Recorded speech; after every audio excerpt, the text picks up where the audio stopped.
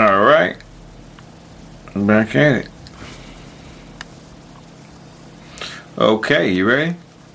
We starting with chapter 1, the last of the Goths. It reads, when the armies of Alexander the Great were trampling upon the ancient empires of the East, one country remained undisturbed and undismayed. The people of Arabia sent no humble embassies to the conqueror. Alexander resolved to bring the contemptuous Arabs to his feet. He was preparing to invade their land when death laid its hand upon him, and the Arabs remained unconquered. There was more than 300 years. This was more than 300 years before Christ, and even then, Arabs had long been established in independence in their great desert peninsula for nearly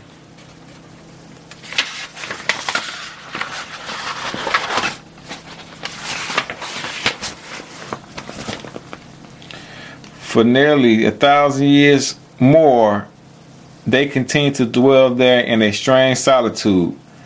Great empires sprang up around them. My fault. Great empires sprang up around them. The success of Alexander founded the Syrian kingdom of the Seleucids and the Egyptian dynasty of the Ptolemies. Augustus was crowned Imperatorate Rome. Constantine became the first Christian emperor at Byzantine. The hordes of the barbarian bore down upon the wide-reaching provinces of the Caesars, and still the Arabs remained undisturbed, unexplored, and unsubdued. Their frontier cities might pay homage to the Choros or Caesar. The legions of Rome might once and again flash across their highland wastes, but such emperors was faint and the transitory, and left the Arabs unmoved. Hemmed in as they were by lands ruled by the historic dynasties, their desert and their valor ever kept out of the invader, and from the days of remote antiquity to the 7th century of the Christian era, hardly anything was known of this secluded people, save that they existed and that no one attacked them with impunity. Then suddenly a change came of the character of the Arabs. No longer courting seclusion, they came forth before the world and proceeded in good earnest to conquest it. The change had been only by one man. Muhammad, the Arabian prophet, began to preach the religion of Islam in the beginning of the 7th century, and his doctrine followed upon a people prone to quick impulses and susceptible of strong impressions, worked a revolution. What he taught was simple enough. He took the old faith of the Hebrews, which had its disciples in Arabia, and making such additions and alterations as he thought needful, he preached the worship of one God as a new revelation to a nation of idolaters. It is difficult in this present time to understand the irresistible impulse which the simple and unemotional creed of Muhammad gave to the whole people of Arabia, but we know that such religious revolution might have been, and that there is always a mysterious and potent fascination in the personal influence of a prophet. Muhammad was far more true, that he taught honestly and strangely what he believed to be only right faith, and there was enough of sublimity in the creed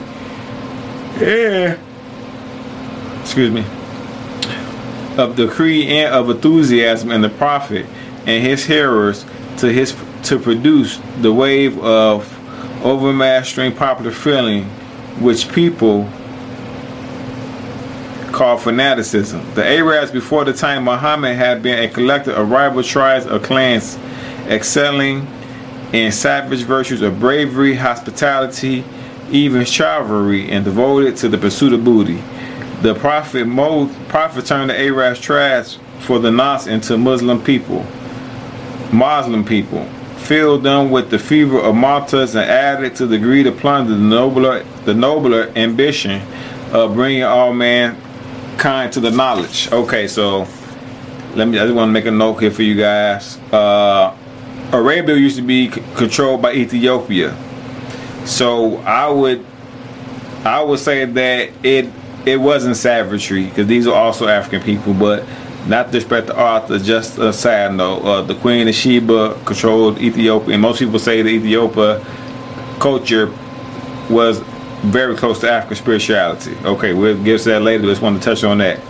Before Muhammad died, he was master of Arabia and united the tribes who embraced the Muslims, and the Mohammedan faith were already spread over the neighboring lands and subduing the astonished nations.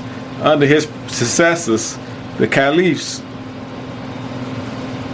the army of Muslims overran Persia and Egypt and North Africa as far as the Pillars of Hercules, and the Muezzins chanted the call to prayer to the faithful over all the land from the river Oxus in the Central Asia to the shores of the Atlantic. The Mohammedans, or Saracens, we know from look, it's a word means Eastern, so Eastern is Africa. Or we know also Saracens means Hebrew. So we also are the Saracens. Saracens means Saracens. Were checked in Asia Minor by the forces of the Greek emperor, and it was not till the 15th century that they at last obtained the long coveted possession of Constantinople by the valor of the Ottoman Turks. So too, as the opposite extremity of the Mediterranean, it was an officer of the Greek emperor who for a while held the Arab advance in check. The conqueror swept over the provinces of North Africa, and after a long struggle reduced the turbulent Berber tribes for a while to submission, to only the fortress of Quetta held out against.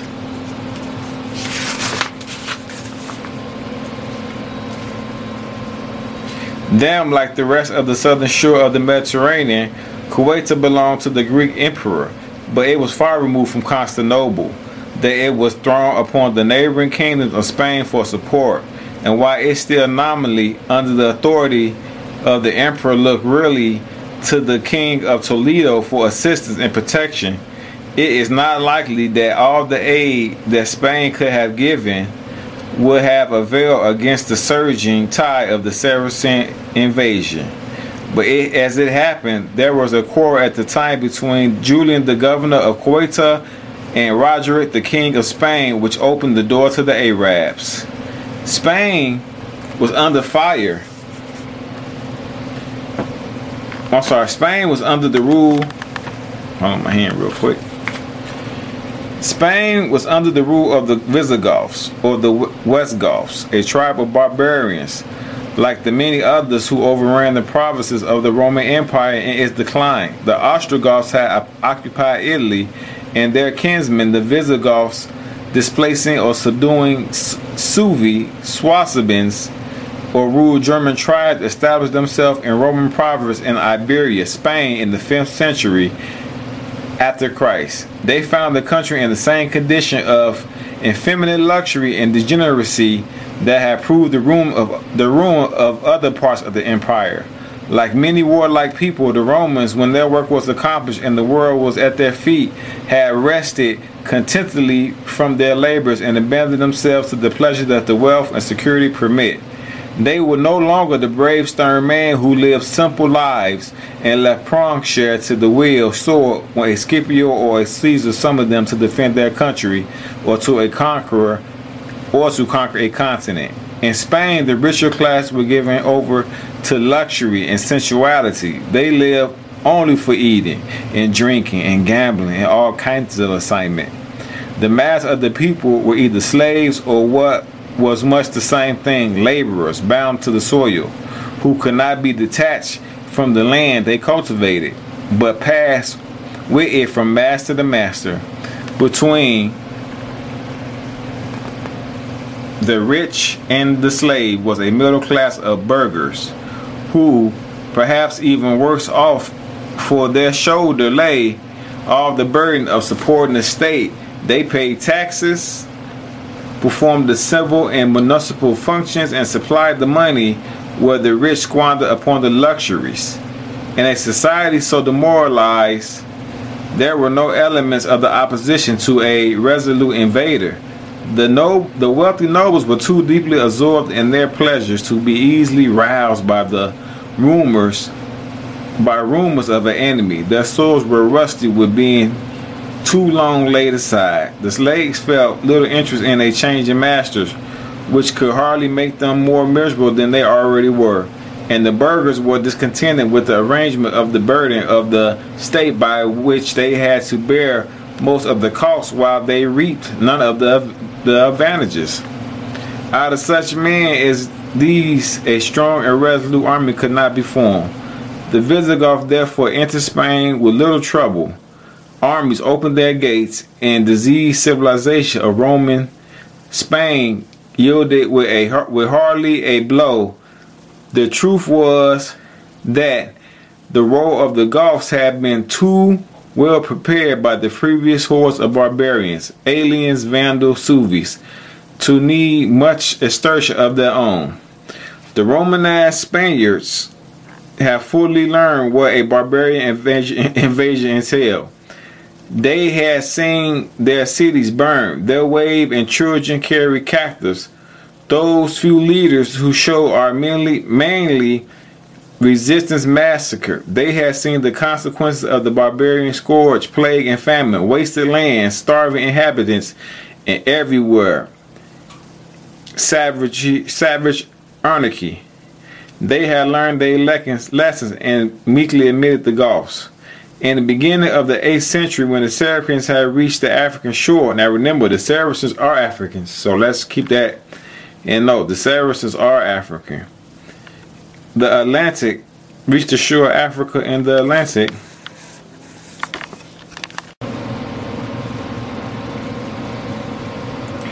Looking across the Straits of Hercules to the sunny provinces of Andalusia, the Goths had been in possession of Spain for more than 200 years.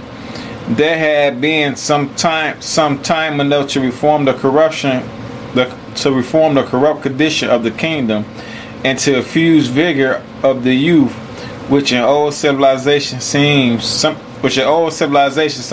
gains by the introduction of barbarous and masculine races. There were special reasons why the Goths should improve the state of Spain. They were not only bold and strong and corrupted by the ease of life, they were Christians, and in their way very earnest Christians. Spain was nominally converted at the time of their arrival.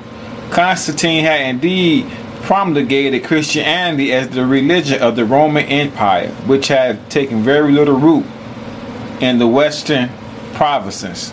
The advent of an ignorant but devout race of like the Goths probably arose a more earnest faith in the new religion amid the worn out paganism of the kingdom. And the Catholic priests were full of hope for the future of the church. The result did not in any way justify the anticipation. The Goths remained devout indeed. They regarded their acts of religion chiefly as reparations for their vices. They compounded for exceptionally bad sins by an added amount of repentance. They then sinned again without compunction. They were quite as corrupt and immoral as the Roman nobles who had preceded them, and their style of Christianity did not lead them to endeavor to improve the conditions of their subject. The serfs were in an even more pitiable state than before. Not only were they tied to the land or masters, they could not marry without his consent, and if slaves of neighboring estates intermarried, their children were distributed between the owners of several properties. Mid-classes bought, as in Roman times, and burden of taxation were consequently bankrupt and ruined, and the land was still in the hands of a few, and large estates were indefinitely cultivated by crowds of miserable states whose jury. I just want to touch on that too. Now you see how it's telling you about how they was enslaved, how in Europe. But we do know that Rome was not just all Europeans. We do know they had a lot of so-called black people there. But you just see how even Rome was a slave society. So they come in acting like, oh, only people ever in history been slaves to us. No, they came from a slave society too. Okay? So we'll talk about that later. Okay, lives were brightened by no hope of improvement or dream of release before death. The very clergy who preached about the brotherhood of Christians, now that they had become rich and owned great estates, joined in the traditional policy and treated their slaves and serfs as badly as Roman noble. The rich were sunk in the same slough of sensuality that had proved the ruin of the Romans and the vices of the Christian Goths rival, if they did not exceed the polished weakness of the pagans. King Witiza, says chronicler, anxious to find reasons for the overthrow of the Christians by the Saracens. Let's say again. King Witiza, says the chronicler, anxious to find some reasons for the overthrow of the Christians by the Saracens, taught all Spain to sin. Spain indeed knew only too well how to sin before Witiza may have been no remorse than his predecessors, but the Gulf gave a fresh license to the general corruptions. The vices of the barbarians show often a close resemblance to those of decayed civilization. In this instance, the change of rulers brought no ameliorations or morals.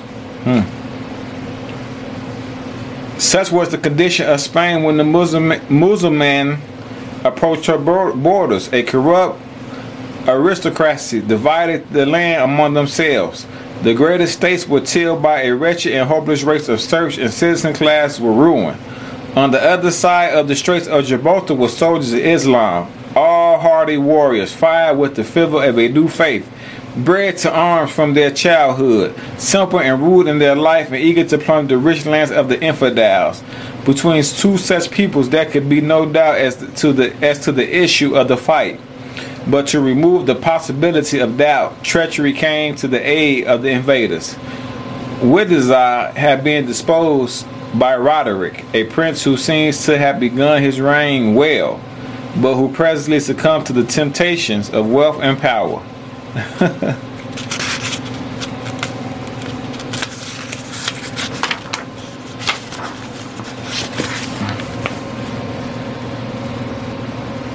Pleasure, loving that position, set fire to the combustible materials that surrounded him and that needed but a spark to explode and destroy his kingdom.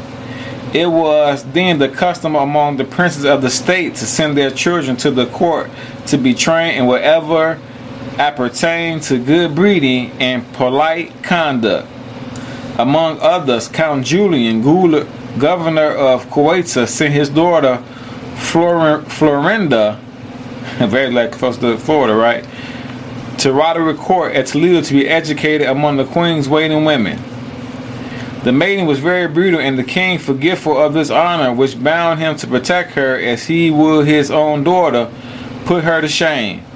The dishonor was greater. The dishonor was the greater since Julian's wife was a daughter of Witiza, and the royal blood of the Goths had thus been insulted in the person of Florinda. In her distress, the young girl wrote to her father, and summoning a trusting page, bade him, if he hoped for knightly honor or lady's favor, to speed with all haste night and day over land and sea, till he placed the letter in Count Julian's hand.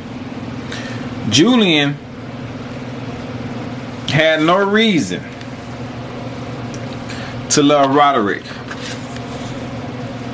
His own connection with the deposed and probably murdered King Witiza forbade fellowship with the usurper, and his daughter with dishonor feigned him smoldering rancor to a blaze of vengeful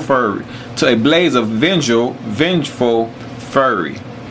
He had so far successfully resisted attacks of the Arabs, but now he resolved no longer to defend the kingdom of his daughter destroyer. See, look, you see how he's like, hey, I'm not even helping them no more. They didn't rape my daughter. The Saracens should have Spain if they would, and he was ready to show them the way.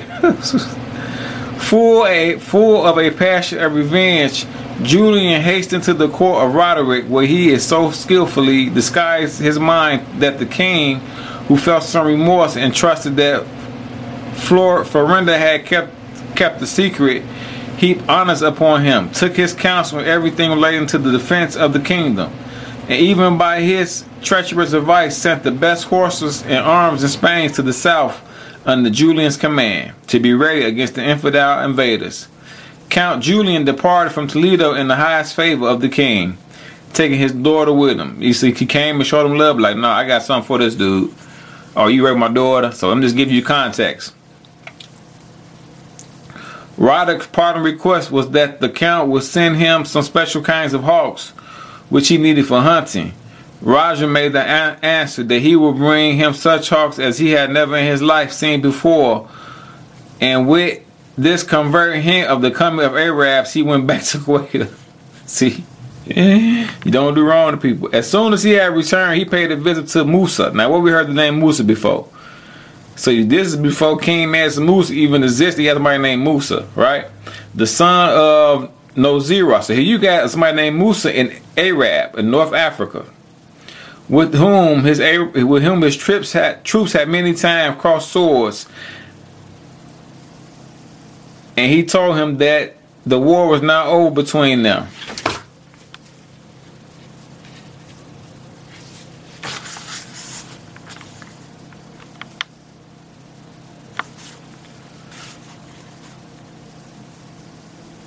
Okay, that's my fault. The wars between them. Henceforth, they must be friends. Then he filled the ears of the Arab generals with stories of beauty and richness of Spain, and its rivers and pastures, vines and olives, its splendid cities and palaces and treasures of the Gulf. It was a land flowing with milk and honey, he said, and Musa had only to go over and take it.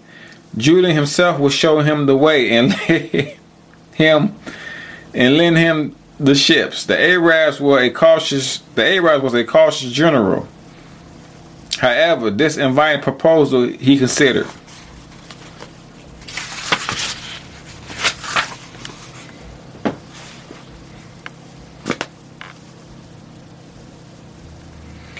Might cover a treacherous ambuscade.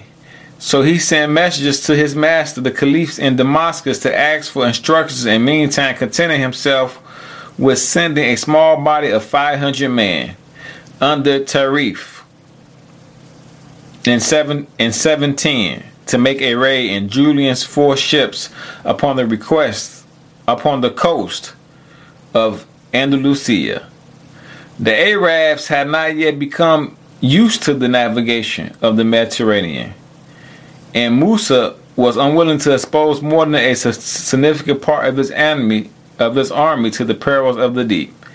Now, we don't read about that because we know that the Arabs already had ships with Queen of Sheba and all that, but we'll just take the author perspective from it. Tarif returned in July, having successfully accomplished his mission. See, that's called Renaissance. He basically said he went over there and checked it out. Okay, let's see where we at. Completed his mission. He landed at the place which still bears his name, Talfa. Had plundered Algeciras and sent enough to assure him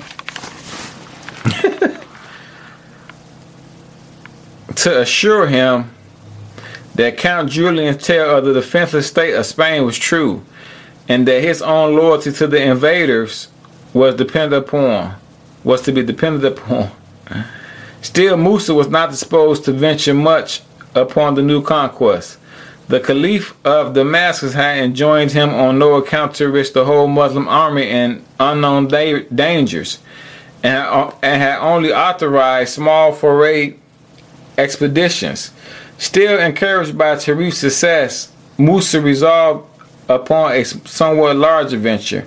In 711, learning that Roderick was busy in the north of his dominions, where there was a rising of Basques, Musa dispatched one of his generals, the Moor Tariq, with 7,000 troops, and most of them were also Moors, to make another raid upon Andalusia. The raid carried him further than expected. Tariq landed at the Lion's Rock, which has ever since bore his name. The word Moor is conveniently used to signify Arabs and other Mohammedans in Spain, but it probably should be applied to Berbers of North Africa and Spain.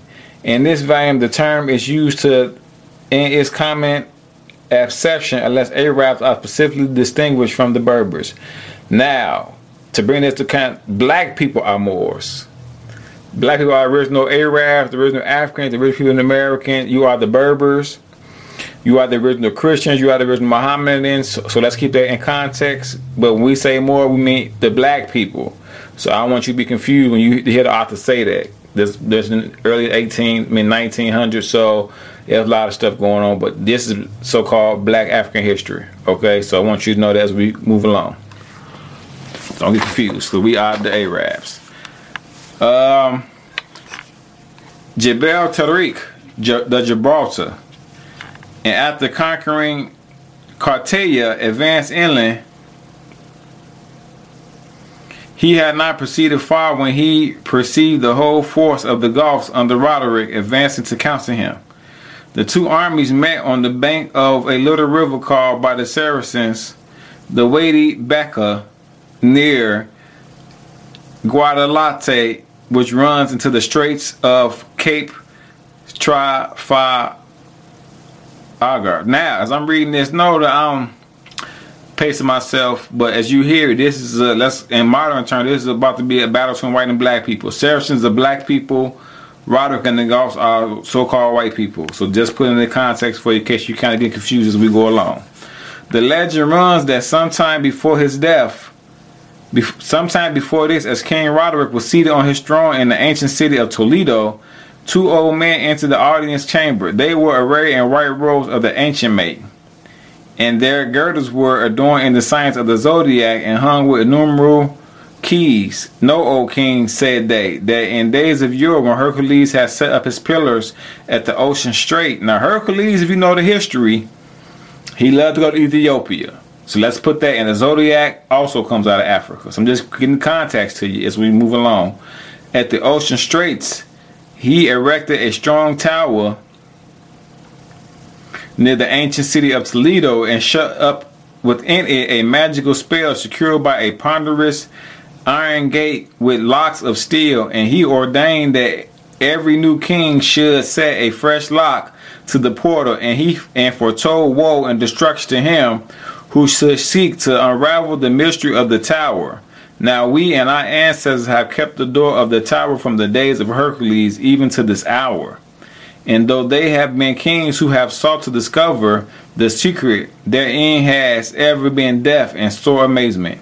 None ever penetrated beyond the threshold. Now, O king, we come to beg thee to affix thy lock upon the enchanted tower, as all kings before thee have done, whereupon the aged man departed. But Roderick, when he had thought of all they had said, became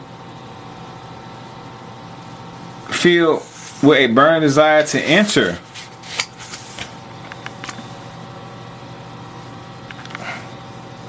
this spot. So that must be the area they're talking about right there.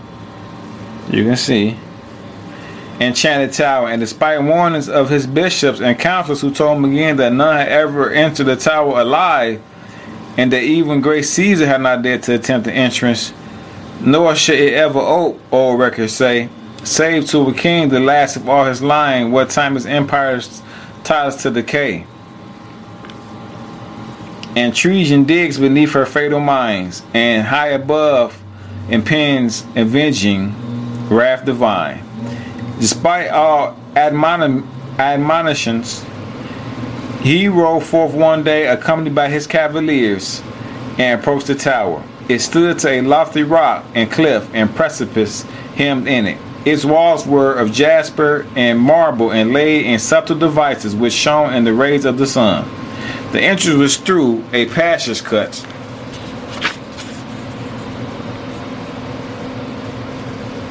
in stone, and was closed by the great iron gate covered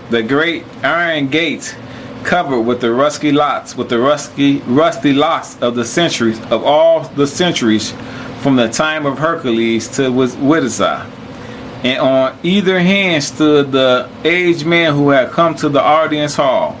All day long did the two old janitors, though forbidding ill, aided by Roderick's happy cavaliers, labor to turn the rusty keys until, when it was near sundown, the gate was undone and the king and his train advanced to the entrance. The gate swung back and they entered a hall, on the other side which, guarding a second door, stood a gigantic bronze figure of terrible aspect, which yielded a huge mace unseemly and dealt mighty blows upon the earth round. So it's like they told him, don't go ahead because people have died for going in his tower, and he's like, hey, I gotta see it. He don't even care about what people were saying, and he saw something. When Roderick saw this figure, he was dismayed a while, but seeing on its breast the words, I do my duty, he plucked up courage and conquered it to let him pass in safety. For he meant no sacrilege, but only wished to learn the mystery of the tower. Then the figure stood still, with its mace uplifted, and the king and his followers passed beneath it into the second chamber. They found this and crushed it with precious stones, and in it midst was a table set there by Hercules, and on it a casket with the inscription, in this coffer is the mystery of the tower. The hand of none but a king shall open it, but let him beware, for wonderful things will be disclosed to him, which must happen before his death. When the king opened the coffer, there was nothing in it but a parchment folded between two plates of copper. On it were figured men on the horseback, fierce of countenance, armed with bows and scimitars, and above them was the motto, Behold, rash man, those who shall hurl thee from thy throne and subdue thy kingdom. As they gazed upon the picture, on a sudden they heard the sound of warfare and saw as though a cloud that the figure, the strange horseman, began to move, and the picture became a vision of war. So to said Roderick eye or to spread, successive pageants filled the mystic scene, showing the fate of battles ere they blood, and the events that had not been. They behold before them a great field of battle where Christians and Moors. Okay, we say now, Europeans made history religious, so when they say Christians, they're saying they're the Christians. But really, I mean, Europeans, Christians, and Moors mean European white people and black people. White people are claiming to be Christians, and black people are the Moors. So behold, it was a great battle between white and black people who were engaging in a deadly conflict. They heard the rush and tramp of steed and the blast of trump and clarion, and the clash of cymbal and the stormy din of 1,000 drums. There was the flash of sword and maces and battle axes, and with the whistling of arrows and hurling of darts and lances. Christians quailed before the foe. One second, I gotta change my hand. Christians quailed before the foe. The infidels pressed upon them and put them to other rout. The standard of the cross was cast down, and the banner of Spain was trodden underfoot. The air resounded with shout of trumpet, with yells of fury, and with the groans of dying men. Amidst the flying squadrons, King Roderick beheld a crowned warrior, whose back was turned toward him, but whose armor and device were his own, and who was mounted on a white steed that resembled his own war horse Aurelia. In the confusion of the fight, the warrior was dismounted and was no longer to be seen, and Aurelia galloped wildly through the field of battle without a rider. When the king and his attendants fled dismayed from the enchanted tower, the great bronze figure disappeared. Now look about that. They said the great bronze figure. So it seemed like they say it was either this guy had on bronze, or if his skin was bronze as a brother. So let's put that in context. The two-aged janitors lay dead at the entrance, and amid various stormy portents of nature, the tower burst into a blaze, and every stone was consumed and scattered into the winds. And it is related that wherever its ashes fell to the earth, there was seen a drop of blood. Woo!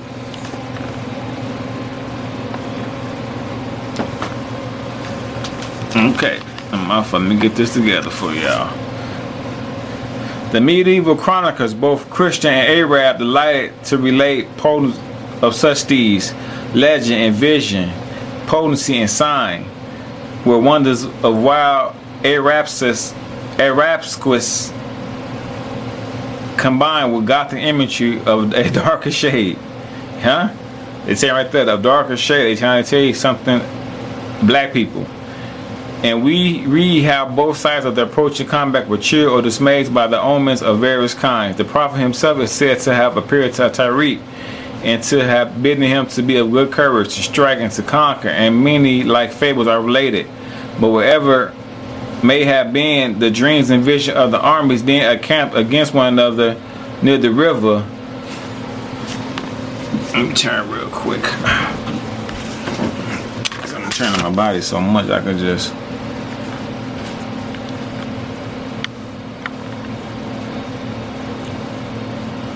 near the river of Gualate. The result of the combat was never doubted. Tariq, indeed, although he had been reinforced with 5,000 Berbers, which are more Africans, commanded still but a little army of 12,000 troops. Roderick had 6 times as many men to his back. But the invaders were boldly and hardy men and used war and led by a hero. The Spaniards were a crowd of illiterate slaves, and among their commanders were treacherous nobles.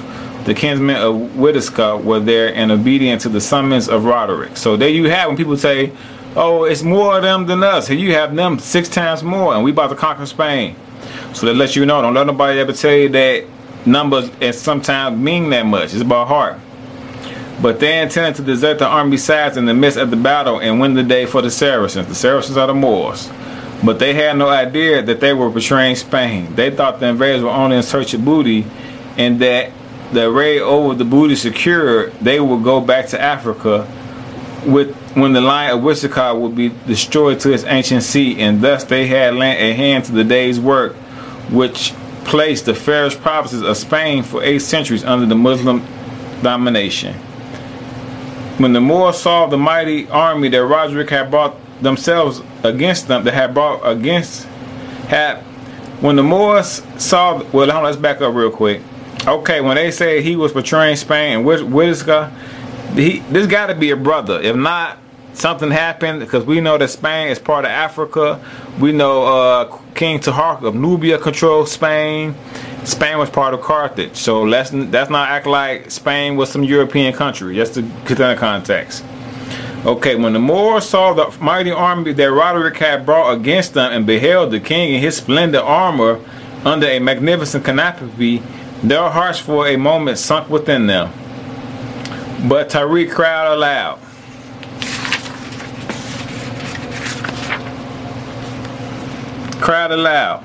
Man, before you is the army, and the seat is at your back. But Allah, there is no escape for you, save in valor and resolution. And they plucked up courage and shouted, we will follow thee, O Tariq, and rush after their general into fray. The battle lasted a whole week, and prodigies of valor were recorded on both sides.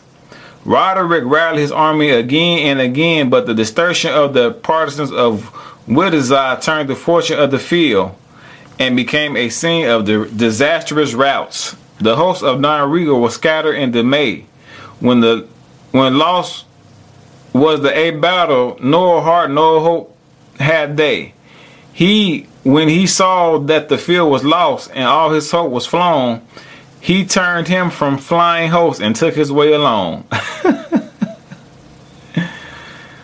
All stained and strewed with dust and blood like to some smoldering brand. Plucked from fire, Rodrigo showed his sword, was in his hand, but it was hacked into a saw of dark and purple tint. His jewel mail had many a flaw, his helmet many a dent. He climbed into a hilltop, the highest he can see. Thence all about that wide route his last long look took he. He saw his royal banners, where they were laid drenched and turned. He heard the cry of victory, the Abraham shout of scorn.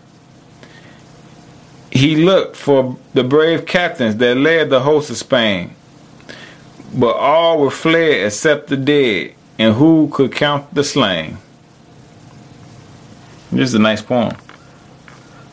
Where his eye could wander, all bloody was plain, and while thus he said, the tears he shed ran down his cheeks like rain.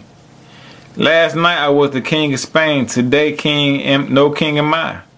Last night fair castles held my train, tonight where shall I lie? Last night 100 pages did serve me a need, tonight not one I call my own, not one pertains to me. Oh, luckless was the hour, and cursed was the day, when I was born to have power of this great seigneury. Unhappy me, I have shown, shall the sun go down tonight? O death, why now so slow art thou? Why fearest thou to smite? So runs the old Spanish ballad. The fate of Roderick has remained a mystery to this day. His horse and saddles were found on the river bank the day after the battle, but his body was not with them. Doubtless he was drowned and washed out to the great ocean, but the Spaniards would not believe this. They clothed the dead king with a holy mystery which assuredly did not enfold him when alive. They made the last of the Visigoths into a legendary savior like King Arthur, and believed that he would come again from his resting place in some ocean isle healed of his wound to lead the Christians once. Like King Arthur, they believed that he would come again from his resting place in some ocean isle healed of his wound to lead the Christians once more against the infidels. In Spanish legends, Roderick spent most of his life in pious acts of penitence and was slowly devoured by snakes in punishment for the sins he had committed until his last crime was washed out. The body pain had spared the spirit pain, and Don Rodrigo was suffered to depart the peaceful isle whence his countrymen long awaited his triumphant return.